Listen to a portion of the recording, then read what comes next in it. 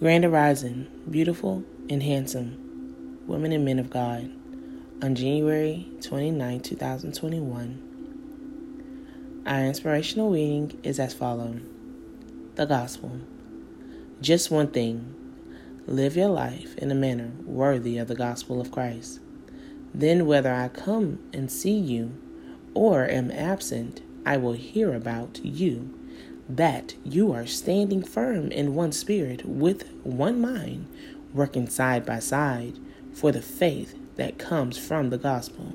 Philippians 1:27, HCSB translation. Now, if you are a fan of a college or professional sports, you may have seen a sports or a player or even a team possibly be at some time suspended. Misconduct or something similar. An athlete did something on the field or on the court or off the field or off the court that didn't align with the values and rules and expectation of that organization. So the team, they take it serious, the brand of their team. And the coaches, they are notorious for reminding their players that they represent not only themselves, but they represent the name that is written on the front of their jersey. As followers of Jesus, we have a more important responsibility. And Paul reminds us that the way we live our lives represent not only ourselves, but also Jesus Christ as well. He tells us to live our lives worthy of the gospel. And we do this not out of obligation to our organization, but out of thankfulness for that Christ has already done for us.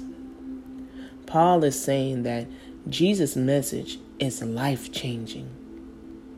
And he says that's so important that our whole life should bring honor to this life-changing method.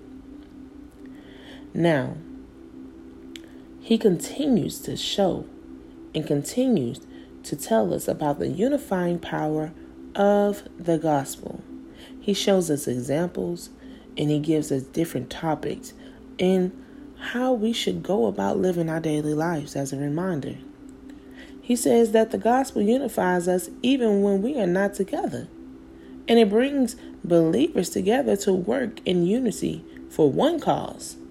Finally, he also says that the good news is worth sharing, encouraging us to come together as the body of believers to continue to tell the story of Jesus so that others will believe. Take some time. Think it over. How the good news is impacting your life and how you can see and how you believe that it can impact others' life. Let's pray. Jesus, you have done so much for me. We thank you for helping our life to always be lived worthy of your gospel. We thank you for your grace and mercy. For even when we do something contrary to your will, you have already forgiven us and you know our heart.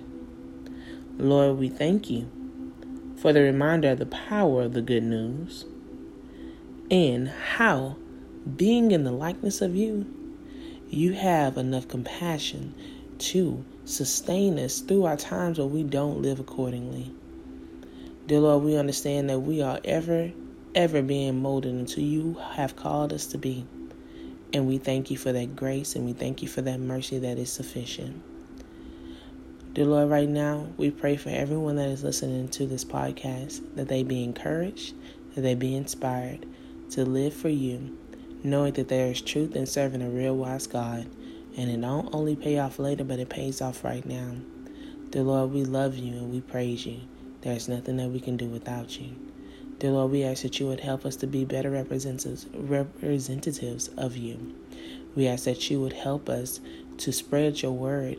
And dear Lord, we ask that you would help us to deny ourselves and to unify in the body of Christ and to rightly divide the word of truth. Dear Lord, forevermore, we pray. Christ's sakes. Amen. May the Lord have a blessing to the hearers, the readers, and the doers of his holy word. And have a beautiful, blessed, and wonderful day. Thank you.